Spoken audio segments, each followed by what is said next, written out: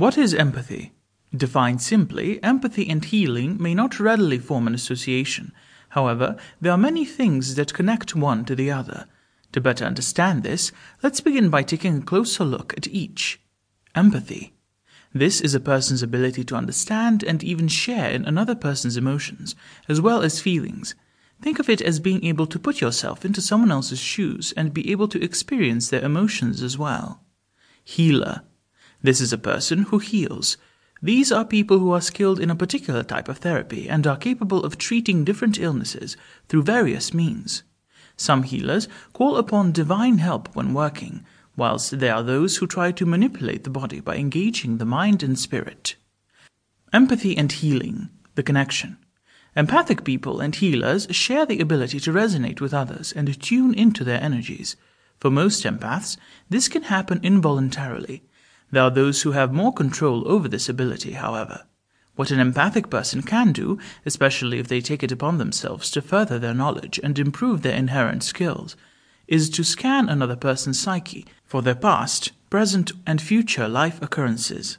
Their heightened sensitivity makes them more adept at catching the smallest of changes in people, especially in the energy they are emitting. In healing, energy is important. Empaths can experience this towards their immediate family, their children, close friends, work associates and other acquaintances, their pets, the plants that they keep, and even with complete strangers. Some may even experience this towards inanimate objects, in that they are able to sense its history. Empathy is not bound by time or space. This is why some empaths can actually feel the energy of people from a distance. There are also empaths who are more in tune with animals and are capable of communicating with them on a more profound level. Think of the horse whisperer or someone like Cesar Millan, who can read the energies of the dogs he works with. Healers and empaths also share a deep sense of knowing. They are more compassionate, understanding, and considerate of others.